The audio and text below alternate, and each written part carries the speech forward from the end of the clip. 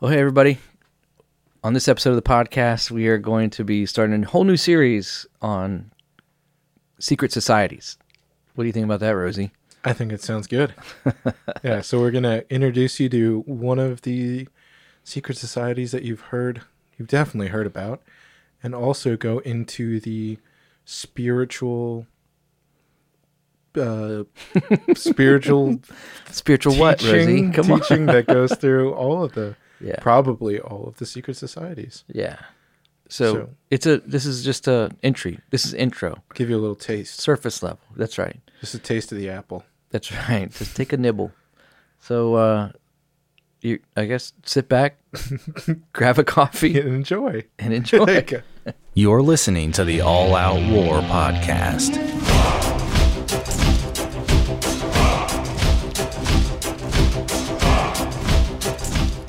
What's up, Warriors? Welcome to another episode of All Out War. I am Turner, and I'm joined in the studio with Rosie. What's up, Rosie? Hey, what's up? How you doing, man? I'm doing well. Good. Guess what? What? I'm doing good, too. Oh, yeah. I don't really care. Dude, I was driving in Just my... kidding. I love you. I love you too. I was driving in my Jeep today, and it was really, really hot the past couple days, like in a row. We weren't going to get any rain or anything. Mm-hmm. And so I took the doors off, and I took the side windows out, like the vinyl windows that zip out and all that stuff. And so it was basically the only thing I had on was the actual top, the canvas top. And you know my Jeep, it's old, it's kind of crusty, and but I had an appointment this afternoon, and I was in this appointment, and I knew that it was a possibility of rain today, and I made it through all of the appointment, and as I'm driving home, it starts to rain, and when it rains with all the doors and stuff off, it doesn't really come into the sides. What it does is it comes in from the back. So the rain hits the roof, rolls across the top of the roof, and then scoops up under the roof and pushes back in. So the back of my head gets soaked, my shoulders get soaked, and the whole windshield on the inside is soaked. And even though you have wipers on, like it's on the inside. Yeah. Oh, man. By the time I got home, I was pretty wet. Yeah. So that was fun. Yeah. Fun, exciting times. I didn't do anything today. Yeah. I thought it was an interesting story, so I wanted to share it with you. I didn't know that it would have. Never would have thought of that. I've only gotten caught in the rain. So, like between my motorcycle and my Jeep, I've only got caught in the rain like twice. Oh, that's not bad. So this No. is the second time in your whole life? Probably, yeah, second time. Wow. Yeah, that's not bad. It got about a year ago. I was down at Liberty University. Yeah. And I had the doors on and everything, but I had the top folded back. And I was in a restaurant, and I get this little notification on my Apple Watch that rain will be starting. Yeah. And I'm like, oh, I better go put the top back, on my Jeep. And I go walking out in front of the restaurant, and guess what? Started raining? It was already like a torrential downpour. There was like 3 inches of water in my Jeep. It was insane. And I'm, 3 hours from home. Yeah. Oh, it was terrible. That does sound bad. I had to drive to Walmart in the wet Jeep, wet seats. Buy towels? And I bought trash bags and towels and stuff. And I had to like put trash bags over the seats. And, so you could drive it home? So I could drive it home. And it was terrible. Yeah, that sounds terrible. Yeah. Anyway, Yeah. So what do you know, man? Oh, hey. Yeah. So did you know that Andrew Jackson had a parrot? A pet parrot? Our former president, Andrew Jackson? Andrew Jackson. He had a pet parrot, and apparently it had an affinity for cursing. So it cursed so much that it had to be removed during his funeral. Because they had it there, and it just kept cursing at his funeral. And they had to remove it. What in the world, man? Yeah, and so here's a double whammy, since we're talking about presidents and old people. Yeah. People from the past. Thomas Jefferson was a huge foodie. Really? He loved food. Yeah, so listen to this. Mary Randolph, one of his relatives, published The Virginia Housewife in 1824. She included 20 recipes for ice cream, including one flavored with oysters. Ew. Oh. Yeah. Jefferson, this is funny too. He was a proponent of macaroni and cheese. And he served it at a state dinner in 1802. Nice. Yeah. So Macaroni and cheese yeah. ice cream? No, regular. Oh, Yeah. just regular mac and cheese. Yeah. In 1802. I didn't even know it was around back then, but I didn't either. So there's a third one. They Well, had macaroni and cheese back in yeah. 1802. The Italians. That had to be an Italian thing, right? Yeah. Yeah. So that's cool, man. Yeah. So there you go. There's. Dude, I want a cursing parrot. I do too. Just so I can, like, how do you... it must have been... It must have been a rescue parrot. He got it from a pirate. Pirate. Yeah. Arr! You little piece of beep. Anyways. Yeah. Hey, you know what week it is? Well, Well. Hey, is it week 7? Do you hear is that? it? Yeah, I hear it. that is it's the baby lullaby music. Yeah. What you know what that means? We need an update on our baby. All right. So what's our update there? Our baby is now 7 weeks old. You do know you're pregnant. You have to speak into the microphone. Ah. No, Like right into it. There you go. Go That's ahead. better. That's better. Perfect. Okay. The baby is 7 weeks old. You know you're pregnant, and we are all happy. So, the brain is continuing to develop currently, and its facial features are now developing too. So, its nostrils, mouth, tongue, and eyelashes and eye lenses are all beginning to take place. Limbs are beginning to take place as well as hands, arms, and shoulders. And then the spinal cord is just starting to finish up being completely formed. Wow.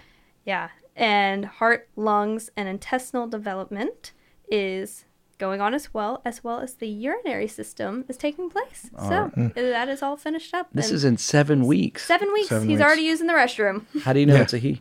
Well, We're not Okay. there yet. okay. You know what? I have a better be a feeling. he. I have a feeling, okay? I have a feeling. By the way, it's not your baby. No. It's our baby. It's your baby listening. Who's listening right now? It's your baby too. I'm not trying to be that possessive. Yeah. No, don't be that possessive. Yeah. Well, I didn't want anyone to be confused thinking that it's your It baby is not. because you're a female and you can carry babies. And What a gift. what a gift. I think it's amazing. It is. So, well, thank you for that update. Yeah, thank you. Yes, All of right, course. we will keep our listeners updated on our baby's progress. Yeah, so still, 7 week weeks. 7. Yeah, Still a baby. Still a baby. Still can't kill it. yeah, that's right. And you know what? Wow, that was weird. If we were carrying this baby in the state of Georgia, it would be completely safe right now And Alabama. in Alabama. But if it was Illinois, not so safe. Nope. Not so safe even after it was born. Yeah, Illinois passed a law that was worse than New York's. And New York's is bad. Yeah, they're like, we see you, New York, and we raise you. Yeah. In fact, I think that is, where they're going to actually start doing child sacrifices, reenacting and doing them again. Probably. Obama's stomping ground. Yeah, that's right. Molech. Yeah. I mean, Not Obama's Molech, but Molech from the Old Testament. well, you ever see that Sacrificing picture of babies. him dressed up in that weird, Baphomet? yeah, I don't know. I've seen Obama. it. It's a little strange. Married to a dude anyway, so Okay, all right. Michelle Obama's a man. Hey, man, let's talk about the podcast today. Oh, Just man. saying. All right. So That's why they killed Joan River. You don't think that? No, I don't know. Well, here's a good segue into today's topic. Okay. So people who are very powerful can have other people killed when they talk about stuff. They can. Yeah, like Joan Rivers. Yes. She, right before she died, under a really weird she died while getting A real cosmetic surgery. A simple cosmetics. It wasn't anything in depth. No, and it's nothing like she hasn't had done before. But she is older. Yeah, but she comes out and says, yeah, we already have our first. What are you talking about? We already have our first gay president. It's Obama. And they're like, what do you mean? She's like, Michelle's a tranny. Oh my goodness. She said that.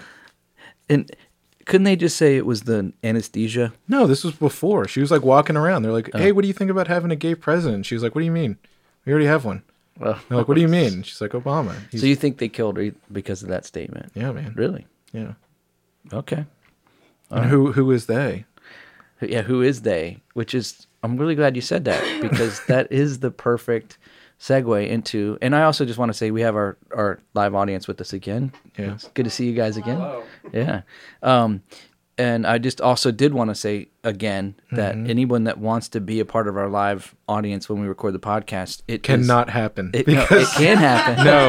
No. It can happen for a nominal fee. That's all I'm saying. $75,000 $75K in nickels. in I don't care. You can pay me in pennies. I'll take it. But we're the whole podcast is on secret societies, and this will more than likely become a multiple podcast, multiple episode podcast. It's a series. It's going to be a series. Yeah, series. Yep. So why didn't I just say that? It's going to be a serious thing. My brain is mud today, so I apologize ahead of time for any way that this comes across where my mind and mouth don't line up.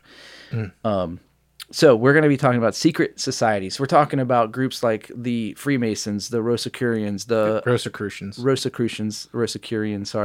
the Illuminati. We're going to talk about Gnosticism, Kabbalah, alchemy, Hermeticism, and how do all of these work and function? What's going on? Are they all connected? Which they are all kind of connected. And even the Knights of the Templar is another one that I didn't mention, but we're going to talk about these over the next few podcast episodes and just kind of unpack them. And we have some secret societies historically that are just not well known that we're going to talk about too, lesser known, that are from around the world. And they all kind of tie in. And you and I have determined, and I made this. Well, what? Speak for yourself, and then I'll see if I agree. Okay. Right. Well, whatever. What are you going to say? You and I have discussed before, and I have determined that when you get into Genesis, in the book of Genesis, now you agree. You agree with me. I thought you were going to go somewhere else. Okay, I see how it works. When you get into chapter 11 of Genesis, with chapter 10 and chapter 11, the Table of Nations and then the Tower of Babel. The Tower of Babel was the result of the establishment of the first really kind of ruled community and settled lands, and it was settled by Nimrod. He was this really a wicked man, and he not only did he establish money and finance and all of these other things and harsh rule, he actually also instituted a new religion. The Mystery Babylon is what it's called, and it threads its way through the entire of history of humanity. And we know that in the future from now, but it will be dealt with because the book of Revelation speaks of the Mystery Babylon and all about this whole kind of it's existing but not fully known but pursued by many, many people, this Mystery Babylon. And it shows itself in very evil, controlling, wicked ways, in the same way that it revealed itself when it was at its inception, all the way back in Genesis chapter 11. So does that agree with you? Yeah, I do. Okay, good. I agree with that. You agree with that. That's good. So I want to just read one verse before we get into this about secret societies. Okay. And this is out of 1 John. I've read this verse before on the air in reference to something else. I can't remember what it was, but I remember reading this. But I love this verse when it comes to comparative, when you compare this particular topic of secret societies and Christianity. Yeah. Because it's no secret we're Christians. That's not a secret, right? We've talked about this. 1 John chapter 1 says, "That which was from the beginning, which we have heard, which we have seen with our eyes, which we have looked at, and our hands have touched, this we proclaim concerning the word of life," capital W. The life appeared, we have seen it, and we testify to it, and we proclaim to you the eternal life, which was with the Father and has appeared to us. We proclaim to you what we have seen and heard, so that you also may have fellowship with us, and our fellowship is with the Father and with his Son, Jesus Christ. And he says, we write you this to make our joy complete. And so 1 John, he was writing this, he literally, the first, it looks like first 5 verses or so, he literally says, that which I have seen, I've heard, I've touched, I'm proclaiming to you. Literally, there's no secret here. The cat is out of the bag. We know the Son of God, and we want you to know the Son of God. Right. And also, so what he's hinting at is a jab at Gnosticism and the whole idea of secret esoteric meaning that was going around back then. Yeah. With so basically the way I understand it, and I'll just rephrase it in a layman's terms, we told you the gospel. There's nothing more. That's it. Like, there's nothing secret. There's nothing hidden. You got it. You got it. If you want to know what it means to dwell in heaven for eternity, this is what you need. Yeah. That's exactly. There's no right. secret, and different from other religions even. Yeah. There's nothing. You don't go to a. How do I say this? Or Billy Graham or some, pastor at the top of his game or whatever. The biggest leader of a mega church, the biggest mega church or whatever, Right. or the leader of the SBC or something like that. He doesn't have any extra knowledge or some more revealed truth of the gospel or of Jesus than anyone else does. He doesn't have any hidden books, that Jesus wrote or, any secret stuff. Everyone has access to, it's literally the same book. Yeah. I mean, well, we can go into something else, but Yeah, keep going, man. No, I was just gonna make a jab at someone else, but I'm not gonna do that. So A jab at a Christian, a believer. no, Oh, no, don't worry about it. Okay. Well, Gnosticism is really something that is addressed in the Bible straightforward. There's only a few true heresies that are taken on head on in the Bible. One of them is Gnosticism. The other one's Judaism. Mm-hmm. Judaism was uber legalism, and it was this attempt to marry, Christianity, which was grace, and Judaism, which is legalism. Wait. This is Judaism? Yes. Okay. So Paul attacked Judaism, the Judaizers. Mm-hmm. He attacked them in the Bible, in the New Testament, saying that everything that they were trying to do was trying to say, okay, you can have, because they were trying to say Jesus plus right, something else. Right. And so he attacked them. The Judaizers. The Judaizers. Yeah. Judaizers, they were proponents of Judaism. Okay. So that would put them in that category. And so the Bible speaks, the New Testament speaks to that. The other one is Gnosticism. It does speak to Gnosticism. And Gnosticism means secret knowledge. That's basically what, Gnostic or, Gnosis. Gnosis. That's right. Gnosis, Gnosis, with it spelled with the Greek and a G. And so that's where we get our word knowledge. Mm-hmm. And so it's this whole idea of getting yourself into a position where you get something revealed to you that no one else can see. Yeah. I actually saw, it could be actually considered a meme, I guess. It was an ancient picture that artist drew. It was from about, I want to say it was probably around 900 AD. Mm-hmm. So it was pretty early on, it was before 1000. And it was basically a picture. It looked like, if you're a flat earther, you would love this, but it looked like sort of this glass dome.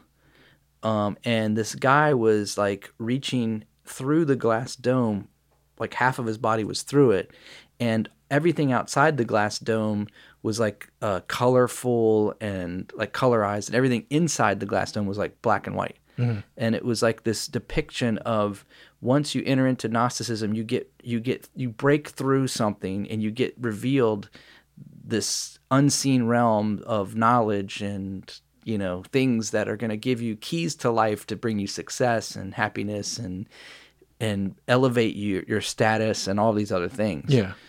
And so that's why I wanted to read that verse out of 1 John, because there's no secret to, if you want to elevate your status in real life, you give your life to Jesus, and that'll elevate you right up into eternity. You're going to live forever at that point. Right, the highest elevation. Yeah, you're indestructible, and that comes at a price. You have to die to yourself and all these other things, which are part of the Christian life. But at the same time, Gnosticism was like one of the earliest and most, it was attacked head on, because I think Paul, in particular, he recognized this influence and the danger that it had to the truth, because it seems innocent. And that's the one thing about all of these secret societies. Like, like for instance, take the Freemasons, for instance. A lot of people know people that are Freemasons, that are in, part of the Masonic Lodge and all of that. And they're like, oh, my uncle or my grandpa or whatever was a Mason. And he was a good guy. He never had any of these issues. But what they don't realize is that once you get inside these organizations, there's secret stuff that happens that they don't talk about on the outside. And it's contrary to the teachings of Christ. It's contrary to biblical truth as it's been revealed. And that's important to understand, because this is what the danger of them are. Mm-hmm. Go ahead. I was going to say, do you want to keep going with this, or do we want to step back and go into the history of some of these things and then come back at the end once we know a little bit more about them? We talk can about the Christian response. We can if you want. So, Kabbalah or Kabbalism is something that is kind of, it seems to be sort of one of these foundational secret societies that things kind of grow out of. I don't know if you know what I'm saying there. Yeah, I wouldn't agree with that, but go ahead. Well, the reason I say that is because historically, so Kabbalah is it's actually very hard to pin down. It's like Jell-O. Mm-hmm. And so some places that I did research on it, they said, oh no, historically Kabbalah it was literally given from God to Adam, and then from Adam it went through to, it was basically handed down. The teachings of Kabbalah were handed down through all of these generations to Moses, and Solomon had it, and on and on and on. And it's this sort of this teaching that's been given through and through, and so some people claim it goes all the way back to creation, but it really didn't get established. Like we don't have established writings of like kind of what they would say doctrines of their belief system until about 1200 years AD. Until about that, what is that, the 11th century? Is that what they consider it? 13th century. 13th century, yeah. So around the 13th century is when we actually have the like kind of solidified framework of some stuff that they've really pinned down of what they believe. And so it really claims ancient, but it really, when you think of it in light of even Christianity, it's 1,000 years younger. Yeah, and I was going to say,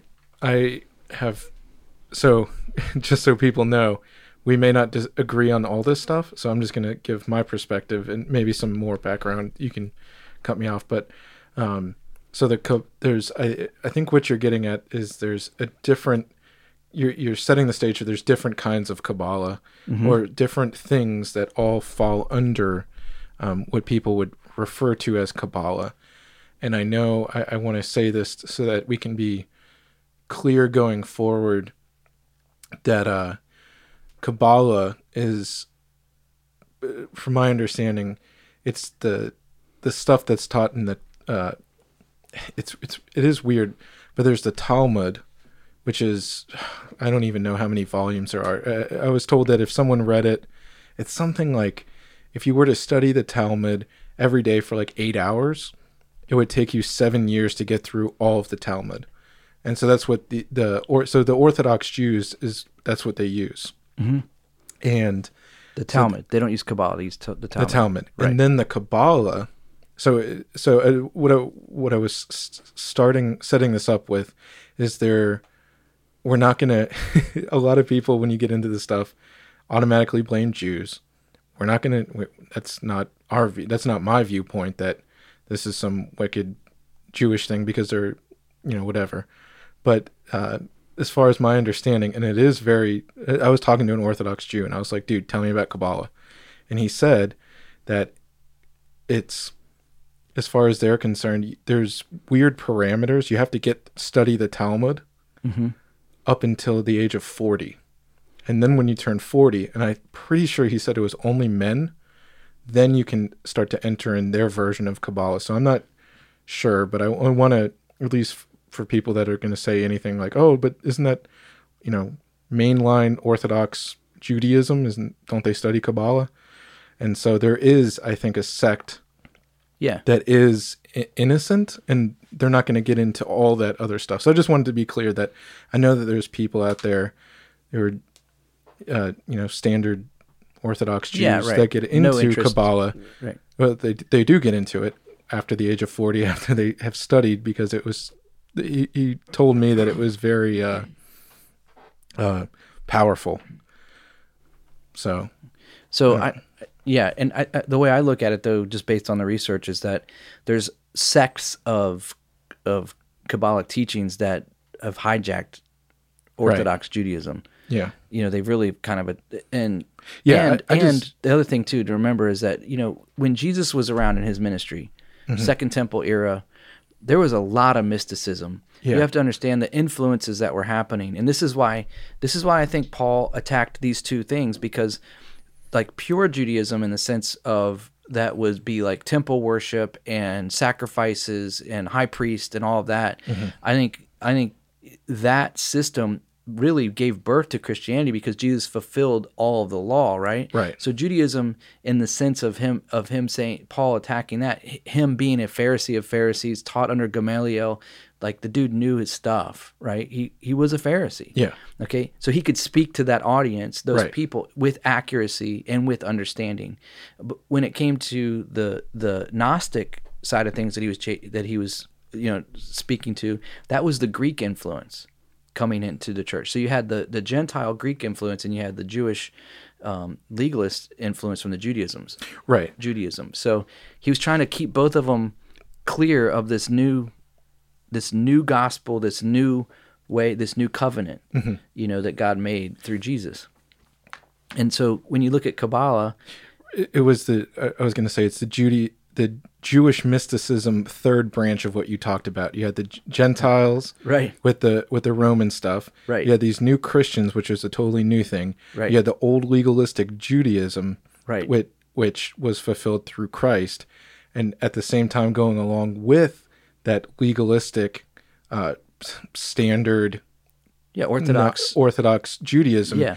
Alongside it, you also had the Jewish mysticism, which is the Kabbalah. Right. So that's a kind of a separate thing to understand. Yeah, so that whole mysticism was a lot of the stuff like it was like a mixture of all kinds of crazy beliefs, and they were adopted in through foreign deities and all kinds of false religions, pagan. Yeah. I just wanted to make it sure that when we're talking about Kabbalah, we're not slamming Jews. Right. I just want to that's what I was trying to separate. Well, I mean, if I was talking about Buddhism, I wouldn't. It wouldn't be just because it came out of India or wherever. Right. I'm just trying to set the stage and let people know where our hearts are at. I mean, we're clear. You're a racist, so we'll just. Yeah. All right. So there's like 6 or 7 different ways you can spell Kabbalah. That's part of the problem. Yeah. And so that's why I said it's like Jell-O. It's hard to pin down. But but what I was gonna say is like the Kabbalah that's public that we see today, like with like Britney Spears and Madonna, where they're wearing the stupid red bracelet and all of that. That the Kabbalah that we see there is very different than the original Kabbalistic teachings, Babylonian, that come out of this really mystic. You need to, and literally the word with the spelling, with the K and the B and the L and all that in the Hebrew writing and stuff, it literally means to receive or to deliver oral tradition. Yeah. So it's like this handed down secret of revealed information. So it's like, hey, I have to tell you a little secret. Yeah. I got something for you, I've got this thing. And so, so when I was starting to look at Kabbalah in that way, I was like, man, there's just so much here. And I think in some ways, I think they do that on purpose. Yeah. I think it's actually, you have to forgive me, man. I have like a weird thing in my throat. Let me take a sip here of my Coke Zero. Oh, yeah. No, much better. Oh, how's that? Do I sound milky, rich voice? Does that sound better? No, but that was very creepy. Was that creepy to you? Yeah. All right. So, like for instance, I'm just going to read something that I found. Yeah. It's so Kabbalah insists on the fact that we must go see the divine face. Okay, and it says the aspects of God in the interior world as well as the exterior world are revealed only through him. The soul or divine spark within us permanently the writing on this, the soul or divine spark in us seeks permanently to understand the ways of the divine and to apply them to the physical realm. So what it's doing is it's basically uncovering the spiritual realm and applying it to the physical realm. And so they talk about this divine spark that everyone has in them, that's this eternal divine spark. And it also talks about seeing the face of God. It wants to see the divine face. And this is something that is really interesting to me, because they claim Moses was, Kabbalists, purists, they say that Moses was a practicer of Kabbalah, and Abraham and Moses, and as you go back down the lines. And Moses had asked to see God's face. He had asked to see him. And remember, God hid him in a cleft of a rock, and he went by him, and he was like it was like the wind and the storm and the lightning and all this crazy earthquake, and then he went by him, and Moses looked and he saw his backside. He was not permitted to see his face. And the reason was because the glory of God would kill him. Yeah. And so for them to say that the whole idea is that they must get to see the face of God, that's just a deception in itself. No one could look in the face of God. You can't do it. You would melt. I mean, we've all seen Raiders of the Lost Ark. Remember in the scene? It's like, he had it right. He was like, "Don't open your eyes," when they had the Ark of the Covenant. It's a little bit off, but the concept is right. You can't look in the face of God. Now I don't know what that thing was that was in the movie that was flying around, if it was supposed to be the angel of death or something else. But so they say that we have a divine spark, and we have to kind of break through with knowledge to get what's unseen into the seen realm. And then it says Kabbalah teaches us that the forms that we see every day are but masks which cover spiritual things and aspects, principles through which the entire creation manifests itself.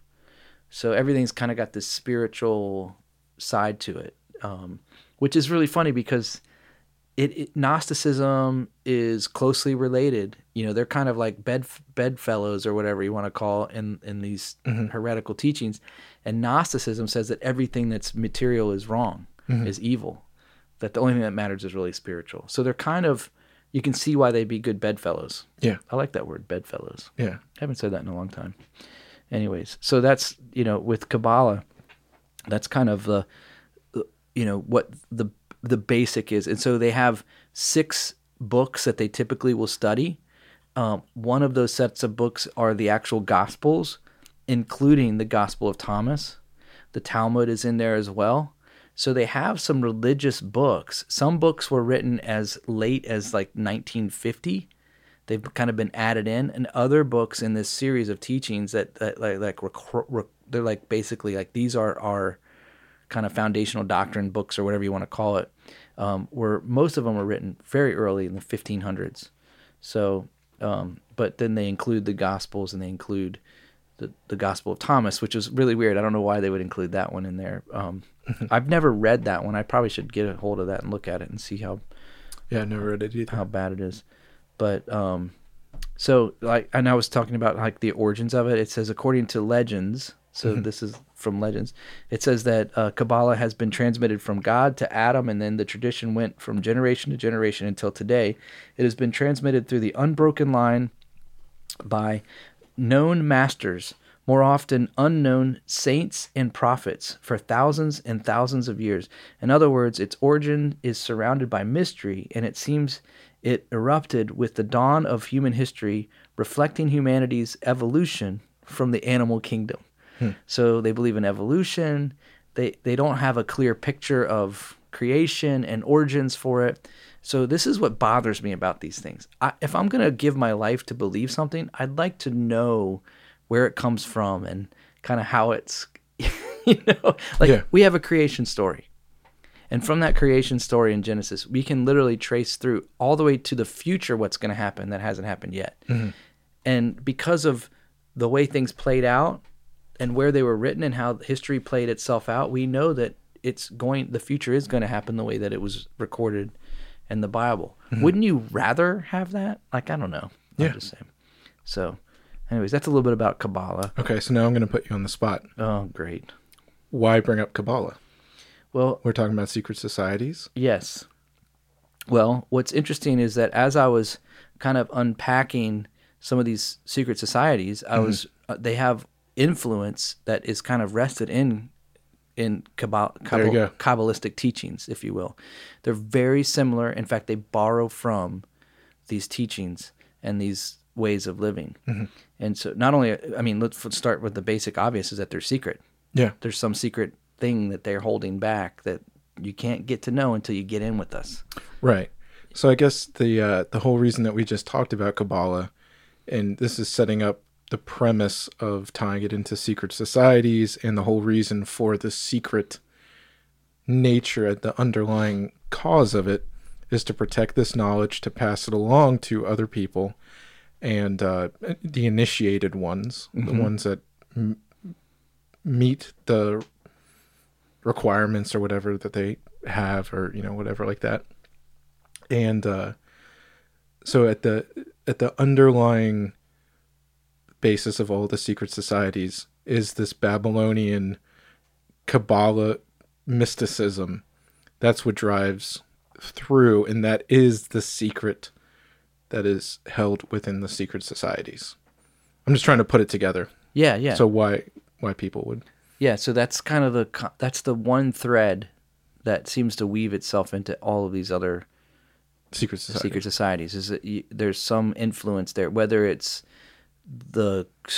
who God is, the route to God, how to what information is that you get from God once you finally break through, and all of that.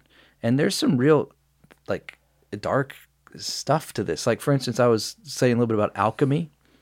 And alchemy is a process. It's like the magical process that they use to evoke some of these initiations, and you have to perform and you have to do, and it involves drugs and weird chemicals and all of these things in these processes. Most people think of alchemy in itself as the process of turning regular metal into gold. That was what they were trying to do, figure out how to make gold. And if they could figure out a way to do it from a chemical perspective, then you'd have endless riches, right? Because gold's valuable, right? Of course, you can't do that because there's limited gold. It is what it is. It's in the ground, and we get it out, right?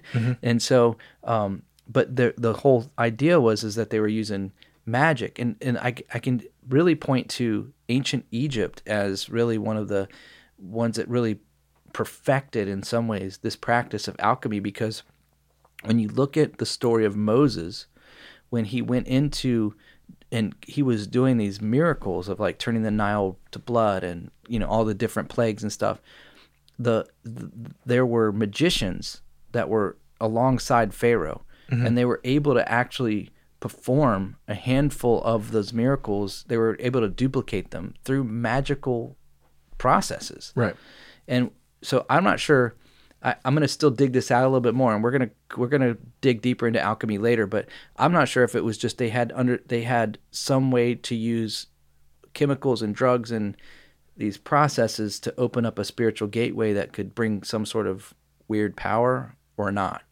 But and it's just kind of creepy to think about, when you think about that. Yeah. And there's a warning in Revelation when it talks about at the end. He said, "These will not inherit the kingdom of God, the eternal life." And one of them is, pharmakia, or magic or sorcery, is what it talks about. But the word is pharmakia, and the word it's drugs. And I think that links itself to alchemy.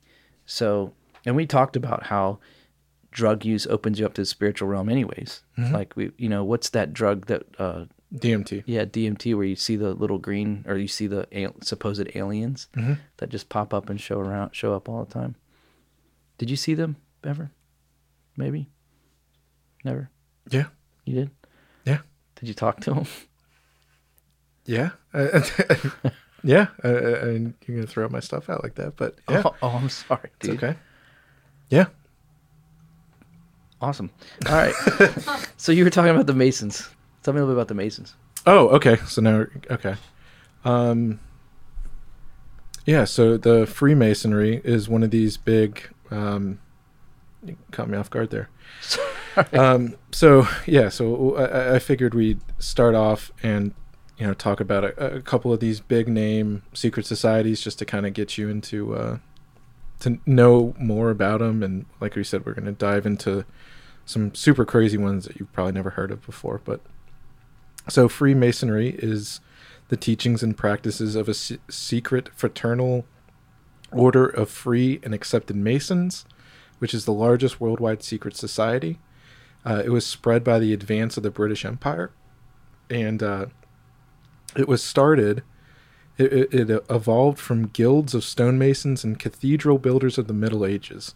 With the decline of cathedral building, some lodges of working masons began to accept honorary members to bolster their membership. From a few of these lodges developed modern symbolic or speculative Freemasonry, which particularly in the 18th and 17th century adopted the rites and trappings of ancient religious orders and chivalric, wow, it's a weird word I haven't seen before, chivalric brotherhoods. In 1717, the first Grand Lodge, an association of lodges, was founded in England. I was going to say... Is Freemasonry a religion? No, so they wouldn't say so. They wouldn't say so. Okay. Yeah. Cool. So I'll read some more about it. This is interesting. Freemasonry has almost from its inception encountered considerable opposition from organized religion, especially from the Roman Catholic Church and from various states.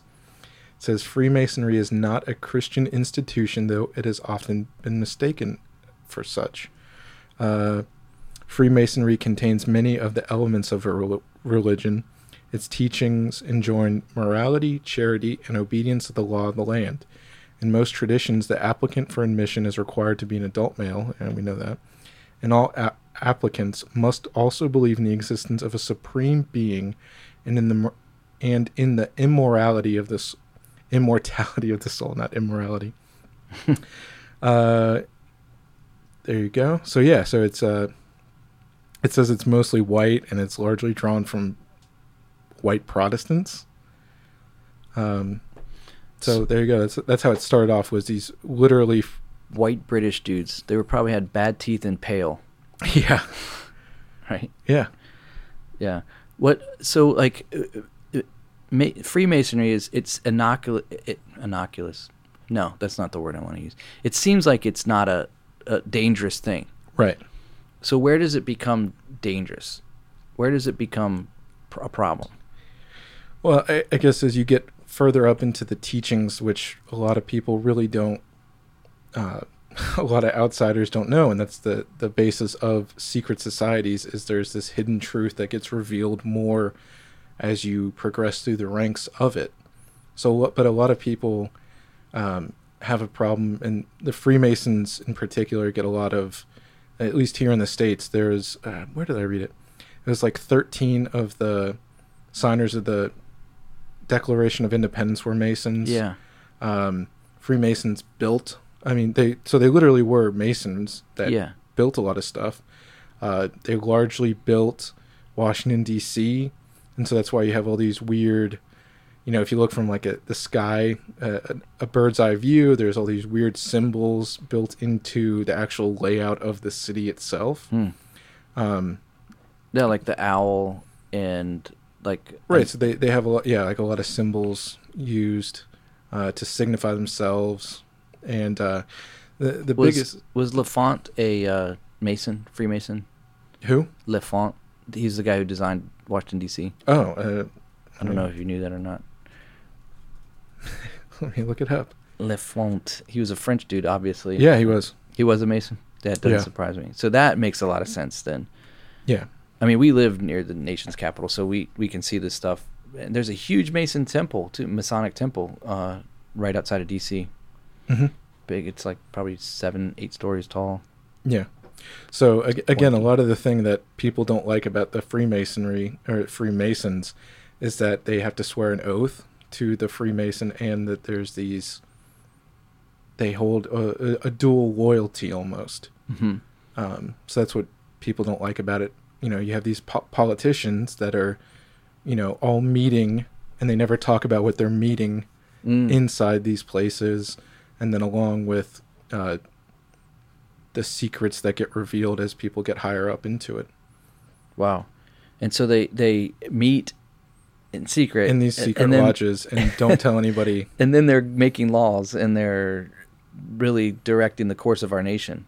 Yeah, I think at its inception, there's a really good stuff. The John Birch Society does a lot of really good stuff about putting all the pieces together with all these Masons and actual Illuminists and Jacobims and all these other secret society guys that really went out to plan and build their own country. So that's really what, when you get to a practical level of why you hear so much about it in terms of the American government, it's because so much of America was built by these Masons that set into place all these things. Yeah. That's crazy, man. And to think of how many Masons have gone through historically in our nation. Yeah, it's scary. It's kind of creepy. There's a lot of them. Yeah, and I wonder how high up some of these like influential people made it. Right, yeah. You know, presidents. Yeah. I mean, there were presidents. And I was going to say, it's actually funny, the more I talk about it, that there is actually such a big Masonic presence in the very early days of the United States as a country, that there actually was a party, a political party, and I'll just read this short little blurb about this. It was called the Anti-Masonic Movement. So it was a popular movement based on public indignation at and suspicion of the secret fraternal order known as the Masons or Freemasons. Opponents of the society seized upon the uproar to create the Anti-Masonic Party. So there literally was a political party. Wow. That was just like, we're against the Masons. We're the anti-Mason party. They were probably Puritans. Yeah, probably. So it said it was the first American third party, the first political party to hold a national nominating convention, and the first to offer the electorate a platform of party principles. It says the movement was ignited in 1826 by the mysterious disappearance of William Morgan, a bricklayer in western New York who supposedly had broken his vow of secrecy as a Freemason by preparing a book revealing the organization's secrets. When no trace of Morgan could be discovered, rumors of his murder at the hands of Masons swept through New York and then into New England and then further down to the mid-Atlantic. So that's a whole other thing. Dude, that's a conspiracy right there. Yeah, there's all kinds of stuff. If you read about William Morgan, there's a lot of really fascinating books about, his disappearance and articles. William Morgan. So So they claim he was killed by Masons because he had plans to reveal the inner secrets of it in a book. Did he ever write the book? No, he got killed. Well, so he never wrote it. He never wrote the book. It was in his head. Yeah, so it says, as anti-Masonic candidates proved successful in state and local elections, politicians saw the issue's vote-catching possibilities. Anti-Masonic newspapers flourished in the heating political atmosphere. In 1831, the Anti-Masonic Party held a national convention in Baltimore, nominated William Wirt for president, and announced a party platform condemning Masonry for its secrecy, exclusivity, and undemocratic character. It sounds like they were trying to drain the swamp. Exactly, yeah. Wirt won only the state of Vermont, 7 electoral college votes, in the 1832 election, and the party went into decline after that. By the late 1830s, much of its reform impulse had been taken over by the anti-slavery agitation, and most of its politicians had joined the newly formed Whig Party. The Whig Party. I remember reading about the Whigs. Yeah, so... Wiggy. So from the start, there you go. It started off with controversy. That even back then, the normal people were saying, looking at all these elite politicians having these secret society, and then a guy wanting to expose them was killed, disappeared. Yeah. So you have the makings of a conspiracy right there. So that is pretty crazy to think about that. Dude, and whenever I think about, like, I've just been, there's, really, I wish we, and I kept wanting to do this podcast on secret societies. And you're like, no, I need more time. And now I realize how much more time we needed. But Yeah, I wasn't lying. you like your research. I'm the same way. But and some of the research that I have done, like which we can get into this another podcast, but like some of the things like that are crazy, like everything has a purpose in the elements of these secret societies. So nothing is just happenstance. For instance, like the tiles on the floor, the black and white tiles. That's the Illuminati. That's Illuminati. Yeah. Okay. But here you go. So here's one of the an instance that at the highest degree, so they, as you move up within the society, the Freemasonry, Yeah. you have degrees. So you're a 7th degree Mason or whatever. Yeah. The highest is a 33rd degree. So that's a huge thing. 33. The 33. So that's where a lot of this, if you go into secret society YouTube stuff, there's tons of people that are all like, oh, Yeah. look at the 33, or I think you said Jesus died at 33, so that's one of the reasons that they might have, so there's all this speculation as to what it meant, but that's something that gets pointed out a lot and you have to understand that when these people literally were the ones that built foundations Right. of, like, there's this whole thing, I think it's the, there's a stone that they've been looking for. I think it's not the guide stone. The cornerstone, I think it is the term used. It's the last brick that gets put in or something like that. I think it's in the White House or the Capitol. I wasn't planning on talking about this. Yeah. But it's missing. No one knows the original where it was. And the Masons were the ones that built it. So there's that's a whole rabbit hole you can go into, is this missing Cornerstone. Huh? cornerstone, I think it is, of this building. And there supposedly was some secret stuff inscribed on it. Oh. I think Brad Meltzer, there's been books, written around it, but it's interesting. But when you go back to, when you think of the scope of these influential people and the stuff that they literally built society, the theory goes is they put little winks and nods to each other so that other Masons would be able to look at it and go, within the within the society. Yeah, so when you see a 33, Yeah. I heard about the 33. I heard it's like a big deal in like Hollywood for movies and stuff like that. Like, yeah, so if you look in the background of, what street is on the corner, the street Yeah, sign on the corner. the address on a house or something, or Exactly. a taxi cab number or something crazy like that.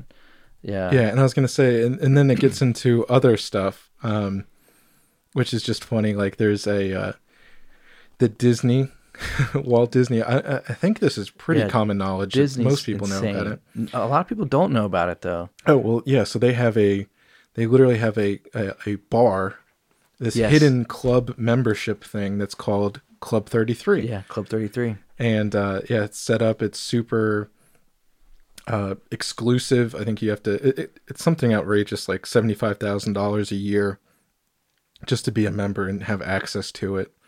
So, but again, the number 33 is there. So that's Yeah, and winks and nods and stuff like that. yeah, and it has checkered floor. Right. When you walk in, it's. I actually saw Club 33. I didn't go inside it. Saw it when I was in Disney years ago. Took the family there on vacation.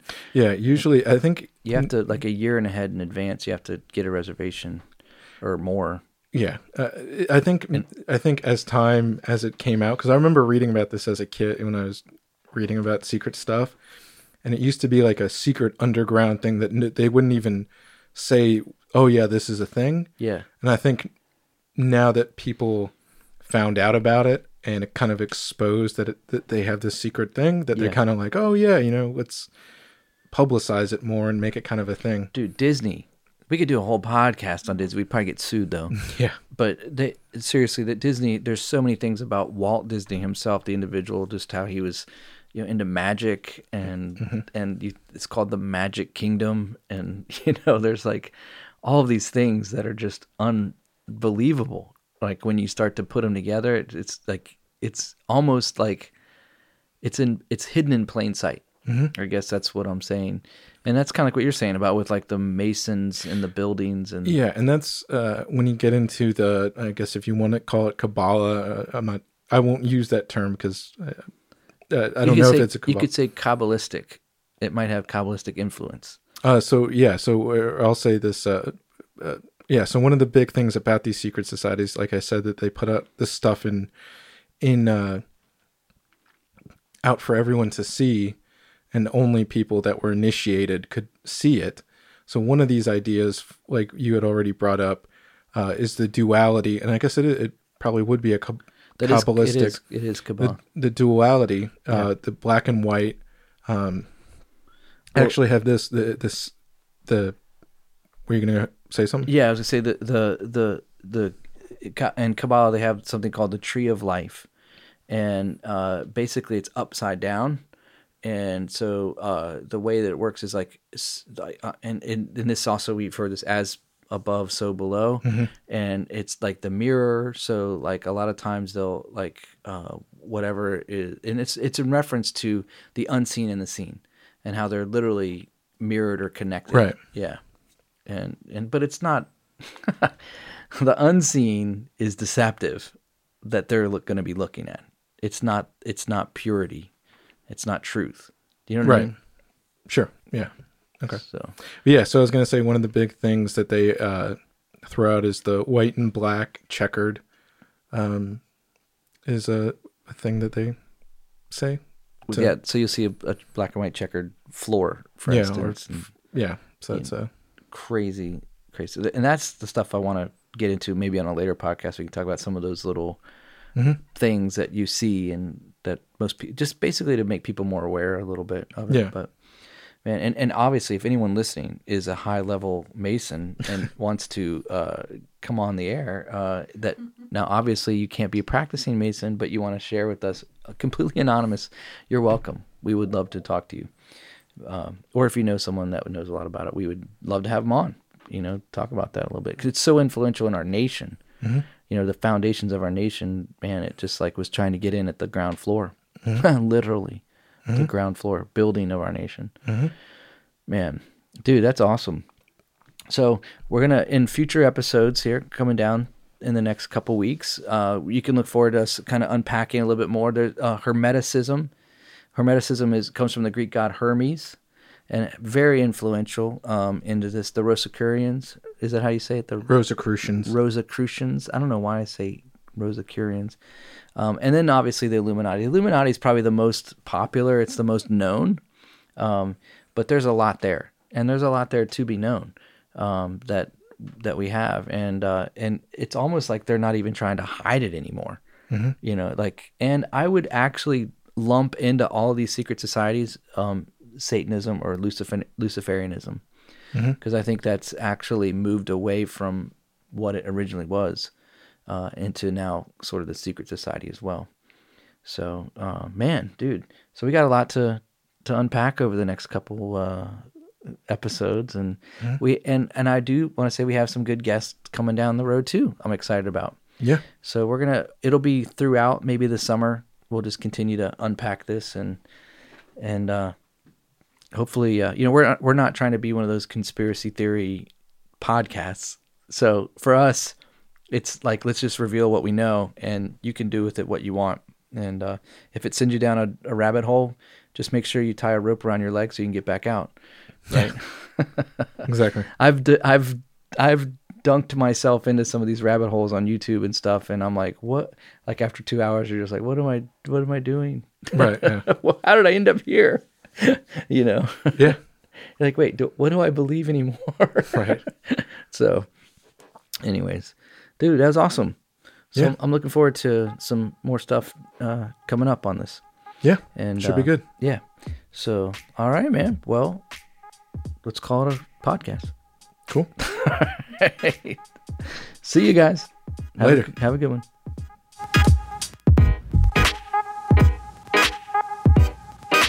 Thanks for listening to the All Out War podcast today. We hope you enjoyed the episode. If you want to know more, you can visit us on the web at alloutwar.us, or you can find us on Twitter at alloutwarcast. Hey, thanks again for listening, and we'll catch you next time.